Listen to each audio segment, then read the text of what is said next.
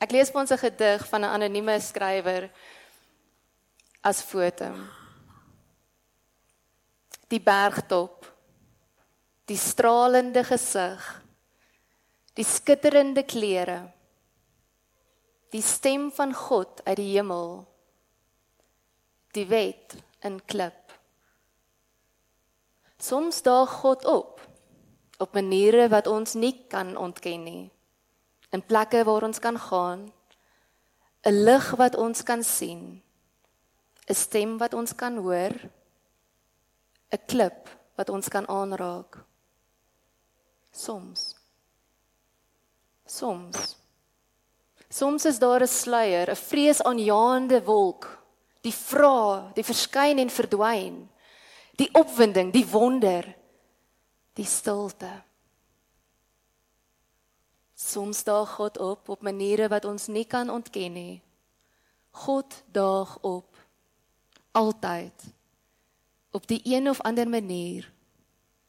En daarom daag ons op, hier, nou. Mag God ons oë gee wat sien. Geloofsfamilie, dis vir my 'n voorreg om julle te kan groet. Ek groet julle in die naam van God ons Vader, wat teenwoordig is, selfs vandag. Ek groet julle in die naam van Jesus Christus, sy Seun, wat aarde toe gekom het, sodat ons werklik kan weet hoe lyk dit as God by ons is. En ek groet u in die naam van die Heilige Gees, wat elke oomblik van elke dag by ons in ons harte is.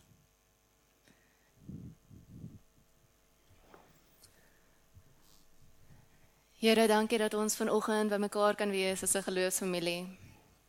As 'n klomp lede wat elkeen ons eie stories bring en saam kom deelneem aan die groter verhaal waarin u betrokke is. Here, meer as dit, dankie dat ons saam met ander gelowiges reg oor die wêreld kan deelneem. U naam kan groot maak en as getuie vir die wêreld regop staan.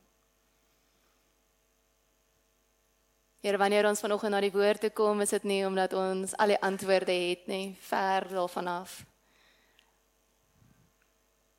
Ons kom net om u stem en die antwoord te ontvang. Ons kom om te kom hoor, wat is u wil vir ons? En Here, daarom vra ek dat ons harte sal oop wees, dat ons gedagtes vry sal wees van alles wat nie nou op die oomblik op u gefokus is nie. Dat ons u hartklop sal hoor. Here, en dat u vanoggend vir elkeen van ons bemoediging sal gee.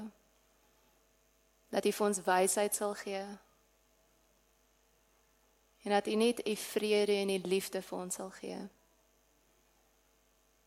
Dankie dat ons ook kan vra, Here. Here, praat asseblief vanoggend met ons, want ons wil so graag na u luister. Amen. Ek wonder hoeveel van ons is onlangs uitgenooi na die berg. Nou, dit klink dalk 'n bietjie vreemd. So kom ons stel dit anders. Wie was al ooit op 'n berg gewees waar daar 'n ervaring was? Enigiemand al ooit berg geklim, op 'n hoë koppie gesit? Hier's dan 2 handjies hier voor. So paartjies. Ek sien 'n jong man, dankie. Belewenis op berge is nogal intens. As 'n mens bo-op is, voel 'n mens so klein as 'n mens sien hoe ver jy kan kyk. Die hele wêreld kom so half in perspektief. Ons ontdek skielik dat ons bitter klein is in die groter prentjie van God. As ons dalk onder die berg staan, kan ons dalk net so klein voel. Ek onthou my ouma, hulle het gebly in Lady Grey in die Oos-Kaap. En Lady Grey is 'n klein dorpie in die middel van 'n klomp berge. So as 'n mens daar onder staan en jy kyk na hierdie berge wat jou omring, voel 'n mens so nietig. Daar's hierdie groot moontlikheid dat dit voel asof hierdie berge kan net op jou val enige oomblik. Jy's so oorweldig deur hierdie grootheid daarvan en hoe klein 'n mens self is. So berge het die manier om vir mense 'n bietjie perspektief te bring. Hoe belangrik is alles en waar staan jy in verhouding daarmee? En ek wil net vanoggend 'n bietjie daaroor verder gesels wanneer ons nou in die woord gaan wandel. So ons teksgedeelte vanoggend is Eksodus 24. Julle is welkom om daarin te blaai. Op die kanselbybel is dit op bladsy 65 in die Ou Testament.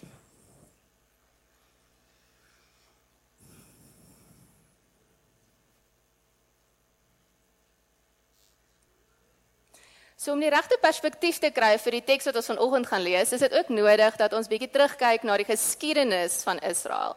Want ons is nie in die afgelope tyd so intens in die Ou Testament betrokke gewees nie. So die Ou Testament begin waar God skep. God is in beheer en God is die rede vir alles wat begin en bestaan. Kort daarna is Adam en Eva geskep en die mooi plan wat God vir hulle gehad het, word verbreek of stikkend gemaak deur sonde wat Adam en Eva in die wêreld toe nou op die einde veroorsaak. As gevolg daarvan word hulle uit die tuin uitgegooi, begin hulle die wêreld meer en meer mense gee, maar hulle is nie gehoorsaam aan dit wat God vir hulle gevra het nie. En die vraag was op daardie stadium, sorg vir my aarde en wees in verhouding met my. Soveel so dat God op die einde moes 'n plan maak om die aarde weer skoon te kry. En daar het ons die sondvloed. Ons het 'n kans om weer oor te begin. En so kom dit aan, en ons kom by Abraham, waar God op die einde 'n verbond mee sluit. 'n Verbond is 'n kontrak van soort, maar dit is wanneer twee partye beloof om iets te doen, en daar's gewoonlik 'n offer betrokke waar bloed vloei, om te sê dat ek beloof hierdie, en daar aan lewe kom hierna. En deel van hierdie verbond is dat ek gaan 'n klomp goeders doen, en jy gaan 'n klomp goed doen. Maar anders as 'n kontrak, beteken dit dat selfs al kom jy nie jou kant na nie, gaan ek nog steeds getrou wees. En ongelukkig is dit elke keer die mense wat nie hulle kant bybring nie. En God bly getrou. En keer op keer sê God, hy nooi ons weer in 'n verhouding met hom in. Soveel so dat Abraham nou deur sy geslag op die einde vir Josef gehad het, wat Egipte toe is. In Egipte het hulle onder vreeslike slawerny beland, en God se mense sê, ons kan nie so aanhou nie, ons het nodig om vry te wees hiervan. God hoor ons, help ons. En God red, deur Moses. En ons begin nou hierso waar Moses hulle nou net uitgetrek het uit Egipte uit, en hulle is nou al vir 3 maande uit in die woestyn. En dis waar ons verhaal vandag begin. Vers 1 van hoofstuk 24. Die Here het vir Moses gesê, klim die berg op na my toe, jy, Aaron, Nadab, Abihu, en 70 leiers van Israel. As julle nog ver is, moet julle al voor my buig. Dan moet jy, Moses, alleen naderkom na my toe. Die ander moenie saam met jou naderkom nie. Die volk mag ook nie saam met jou opklim nie. Moses het toe al die gebooie en bepalings van die Here aan die volk gaan bekend maak. Hulle het soos een man gesê, ons sal alles doen wat die Here beveel het. Toe het Moses al die gebooie van die Here neergeskryf. Vroeg die volgende oggend het hy aan die voet van die berg 'n altaar gebou van 12 klippe vir die 12 stamme van Israel. Hy het toe van die jong Israeliete gestuur om hulle as brandoffers en maaltydoffers vir die Here te offer. Hy het gestuur om bulle as brandoffers en maaltydoffers vir die Here te offer. Moses het die helfte van die bloed in bakke gehou en die ander helfte op die altaar gesprinkel. Hy het die verbondsboek geneem en vir die volk voorgelees. Hulle het gesê, ons sal alles doen wat die Here beveel het en daaraan gehoorsaam wees. Moses het hierdie bloed gevat en op die volk gesprinkel terwyl hy gesê het, dit is die bloed van die verbond wat die Here die grond van al hierdie gebooie met julle gesluit het. Moses, Aaron, Nadab, Abihu en 70 leiers van Israel het toe die berg uitgeklim. Hulle het die God van Israel gesien. Onder sy voete was 'n plaveisel soos safierstene, so blou soos die hemel self. God het geen hand teen die leiers van Israel gelig nie. Hulle het hom gesien en daarna het hulle geëet en gedrink. Toe sê die Here vir Moses, klim nou die berg verder uit na my toe en vertoef daar, dat ek vir jou die plat klippe kan gee waarop ek die wette en gebooie neergeskryf het vir die onderrig van die volk. Moses het sy assistent Joshua toe hoor teen die berg van God op. Vir die leiers het Moses gesê, wag hier vir ons totdat ons nog na julle toe terugkom. Aaron en Hur is hier by julle. As iemand 'n probleem het, kan hy na hulle toe gaan. Terwyl Moses die berg uitklim met 'n wolk dit omhul, die magtige teenwoordigheid van die Here het op Sinaï berg gebly en 6 dae het die wolk die berg omhul. Op die 7de dag het die Here uit die wolk uit na Moses geroep. Die magtige teenwoordigheid van die Here het vir die Israeliete gelyk soos 'n gloeiende vuur op die berg. Moses het toe die wolk ingegaan en nog verder boontoe uitgeklim. Hy het 40 dae en nagte daar gebly.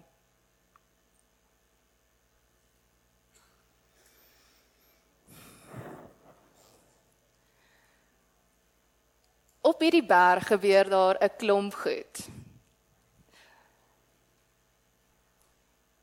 Berge in die volksmond van Israel het gewoonlik gepaard gegaan met groot gebeure. Daar is geloof wat gevorm is en gegroei het naby berge. Dit begin hierso vir die volk wat in die Sinaï woestyn was en daar by die Sinaï berg stop. Reg om te hoor wat is God se woorde vir hulle. Begin by daar in hoofstuk 19 waar hy juis vir die volk sê, ek gaan naby julle kom. Daar is donderweer en donker wolke. Mens kan God se teenwoordigheid voel by hierdie berg. En dan nooi God uit om die berg op te gaan. 70 van die ouderlinge gaan saam. Die ouer leiers. Saam met Aaron en Moses. Mense word uitgenooi om hoër en hoër te gaan nader aan God se teenwoordigheid. By hierdie berg is daar ook 'n geleentheid om te ontdek, meer te leer, verstaan wie God is en wat hulle rol is teenoor God. God leer hulle deur vir hulle die gebooie te gee. Alles wat hulle nodig het om gehoorsaam te kan wees aan hom. Dit sê hier so in vers 4 dat Moses het al die bepalings en die gebooie vir die volk vertel en verduidelik en daarna neergeskryf. Die verbondsboeke gelees vir hulle. Nou as julle dit gaan lees, is dit letterlik van hoofstuk 20 tot by 22 wat alles sê vanaf die 10 gebooie. En dalk sou dit sinvol wees om vanoggend weer die 10 gebooie te lees in die erediens. Om weer te ontdek, wat moet ons doen sodat ons gehoorsaam kan wees aan God? Wat vra hy van ons?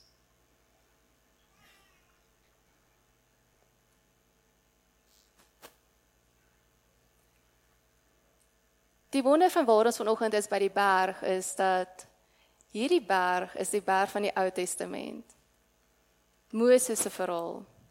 En die verhaal van 'n hele volk wat hom gesien het, donderweer beleef het, sy stem gehoor het, wat keer op keer wonders van God beleef het, elke keer herbevestig het, wie is God?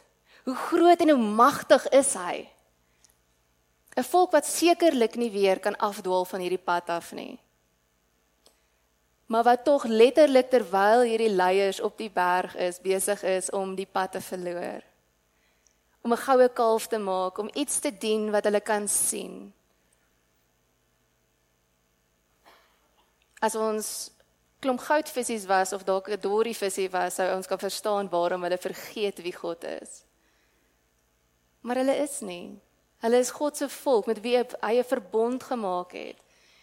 En hulle kom nie sy verbond na nie. Hulle stel om te leer. Hulle is nie gehoorsaam nie. Hulle bring nie hulle kant nie. En dit is die berg van die Ou Testament. God wat konstant wys wie hy is en vir hulle uitreik en innooi in verhoudinge en sê kom nader. Ek wil vir jou 'n God wees. En 'n hele volk wat konstant fout maak en die pad byste raak en God nie gehoorsaam is nie. Alhoewel hulle dit keer op keer in hierdie teksgedeelte sê, ons gaan gehoorsaam wees, ons gaan alles doen wat julle vra. Duidelik het die ou verbond en die 10 gebooie en al die reëls wat hulle gehad het nie gewerk nie. En na honderde en honderde jare kom ons by Matteus uit, by die Nuwe Testament. En die wonder daarvan is daar in die Nuwe Testament is daar ook berge. En is daar ook 'n uitnodiging na die berg toe.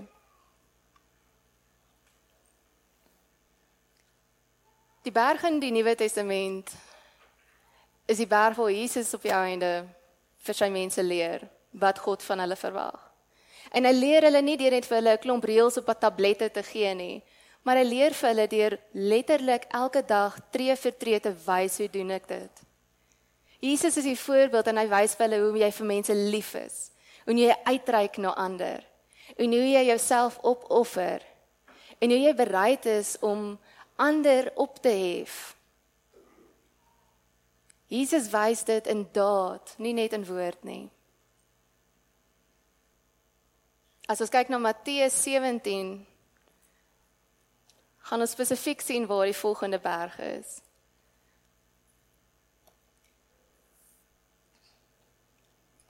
Matteus 17 sê die volgende: 6 dae later het Jesus vir Petrus en Jakobus en sy broers Johannes saamgeneem en hulle op 'n hoë berg gebring waar hulle alleen was. Daar het sy voorkoms voor hulle oë verander. Sy gesig het begin straal soos die son en sy klere het wit geword soos die lig. En skielik het Moses en Elia aan hulle verskyn en met Jesus gepraat. Toe sê Petrus vir Jesus: Here, dit is goed dat ons hier is. As u wil, sal ek hier 3 hutte bou, een vir u, een vir Moses en een vir Elia. En terwyl hy nog praat, het 'n helder ligte wolk skielik sy skaduwee oor hulle gegooi. En 'n stem uit die wolk het gesê: Dit is my geliefde seun, oor wie ek my verheug. Luister na hom. Toe die disippels dit hoor, het hulle bang geword en op die grond neergeval. Maar Jesus het na hulle toe gekom, hulle aangeraak en gesê: Staan op en moenie bang wees nie. Toe hulle opkyk, het hulle niemand gesien nie, net Jesus alleen. Vanoggend word ons uitgenooi na die berg. Ons kon uitgenooi geword het alleenlik na die Ou Testament berg. Daar waar reëls geld en waar ons moet gehoorsaam wees en waar ons keer op keer teleurstel. Maar ons word ook uitgenooi na die berg waarop Jesus is. 'n berg waar Jesus op die ou einde kom opoffer, alles kom gee en net uitnooi om te wees saam met hom. Op beide van hierdie berge is daar mense wat kom as getuies, wat kom sien wat gebeur. Ons hoor hoe die leiers van die Ou Testament gesien het waar God se voete is. Ons hoor hier hoe die disippels werklik vir Moses en Elia saam met Jesus sien. Daar is teenwoordigheid, God is daar. Op al die berge is daar 'n storie wat plaasvind. En 'n uitnodiging vir elkeen van ons. Die uitnodiging na die berg het verskillende plekke. Dalk is ons soos die Israeliete wat by die begin, by die vloer van die berg staan, by die voet. Dalk is dit wat ons nou nodig is om ons perspektief te kry, om te sien hoe groot God is en waarheen ons genooi word. Dalk is ons besig om op te klim en is ons halfpad daar en ons besef hoe ver ons al gekom het uit Egipte uit en hoe ver ons nog het om te gaan. Of dalk is ons saam met Moses, daar waar God regtig teenwoordig is, beleef ons sy teenwoordigheid intens. Die uitnodiging is vir elkeen van ons, ongeag van waar ons is. Die uitnodiging van die berg is gekenmerk deur verhouding. Die Ou Testament was die verhouding ver en baie gebonde aan reëls en strukture.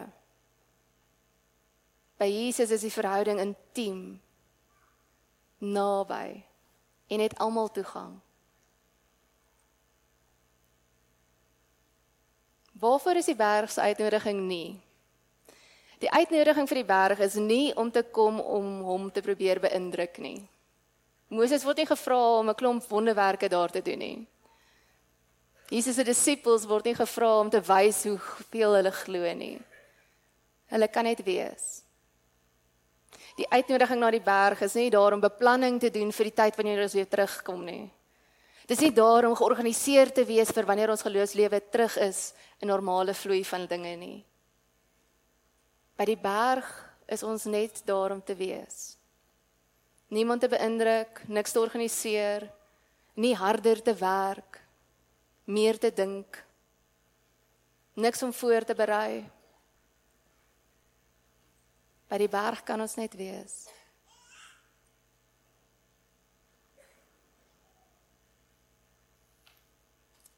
Ek wil graag 'n bietjie deel oor my eie storie met die berg. Ek wil graag berg toe kom met alles wat ek kan bewerk. Ek's 'n harde werkertjie. Meeste mense wat saam met my werk sal dit weet. Ek werk hard en ek geniet dit. En hoe meer ek kan produseer, hoe beter. En daar's iets in my hart wat bloei en wat warm word wanneer ek aan hard werk vir die Here. En ek wil graag dit vat van die Here toe. En wanneer ek op die berg is, sê God vir my, dis nie nodig nie. Jy kan net wees. Ek wil graag inspirerend wees wanneer ek berg toe gaan. Ek wil vir ander mense aanmoedig en vir hulle die pad wys en sê, kom, hierdie is wat jy moet doen, dit gaan vir jou goed wees. En die Here sê vir my, maar jy hoef nie. Kom wees net by my op die berg. Wat ek nie wil wees op die berg nie, is depressief en swaar kry en 'n halwe ek wees. Maar dit is waar ek op die oomblik is. Ek kry swaar. Partykeer sukkel ek en ek dink ek wil niks doen vandag nie. Ek kan niks vir iemand bied nie. Ek is nie inspirerend nie. Ek het niks meer om te gee nie. Ek wil nie daardie persoon wees wat berg toe gaan nie. En tog sê Jesus spesifiek vir my, wanneer ek stikkend is en swaar kry, en ek kan sien vir niks nie, kom berg toe. Kom wees net by my. En dalk sit julle vanoggend hier met dieselfde stories. Dalk is ons stories van, ek is so kwaad en ek is so aggressief en ek weet nie wat om te doen met al hierdie emosies nie. Ek kan nie berg toe gaan nie. En Jesus sê, kom wees net, kom wees kwaad hier by my, wees net. Dalk is ons hartseer en stikkend en op die klippe. Kom wees net by die berg.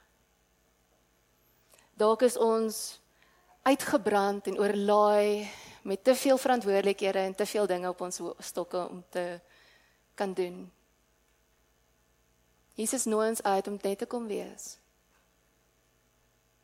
Jy hoef niks te kom wys of te bewys vir ander nie. Jy hoef nie God te beïndruk nie. Kom wees net.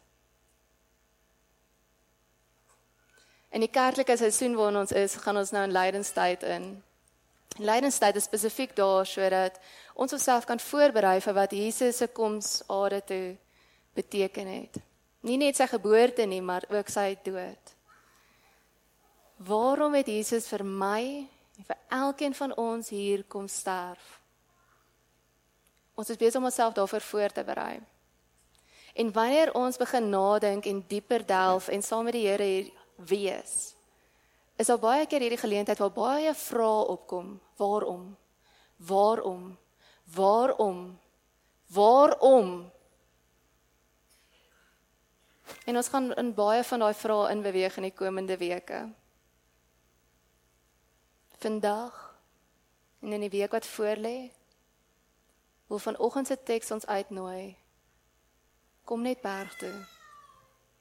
Kom wees net vir 'n rukkie voordat ons al hierdie vrae vra. Hoe lyk dit om net te kom wees? Om nie met 'n agenda na die Here toe te kom nie. Om nie 'n lang lysie te hê van alles wat ons moet vra nie. Nie 'n klomp werke agter ons te hê om God te beïndruk nie. Maar om net te wees. Die eenvoudigste antwoord wat ek het is, dit lyk soos bevryding. Daar's 'n las wat af van jou skouers is. Daar's vrede. Daar's 'n klomp emosies daar. Dit voel asof 'n mens kan asemhaal. Ek wil julle uitnooi na die berg vanoggend.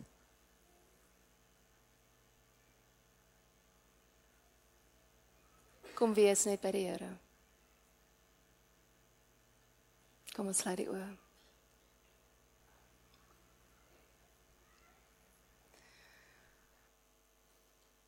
Here, ons wil vir U dankie sê dat ons vanoggend uitgenooi word na die berg. Selfs al voel ons nie waardig daarvan nie. Selfs al voel ons is te besig vir die berg, ons kan nie nou tyd maak daarvoor nie. Here, en daar kom ons met al hierdie vrae en honderde gedagtes en dankie dat U ons nog steeds nooi na die berg. Here, leer ons hoe lyk dit om net by U te kom wees. Leer ons hoe lyk dit om net te kom verwonderd wees oor wie U is. Om net die vrede te beleef. Here, dit kom nie natuurlik nie. En partykeer voel dit asof ons juis aan die ander kant wil weghardloop. Kom wys vir ons hoe lyk dit om net te wees. Here, ek vra dat U ons harte sal oop en leerbaar sal maak. Dat ons bereid sal wees om U stem te hoor en te gaan waar dit dalk vir ons ongemaklik is. Here, en terwyl ons net by U is, versorg ons asseblief. Bring genesing. Bring vreugde en vrede. Bring nuwe energie. Here, dankie dat ons dit kan vra. Dankie vir wie U is. Dankie, Here. Amen.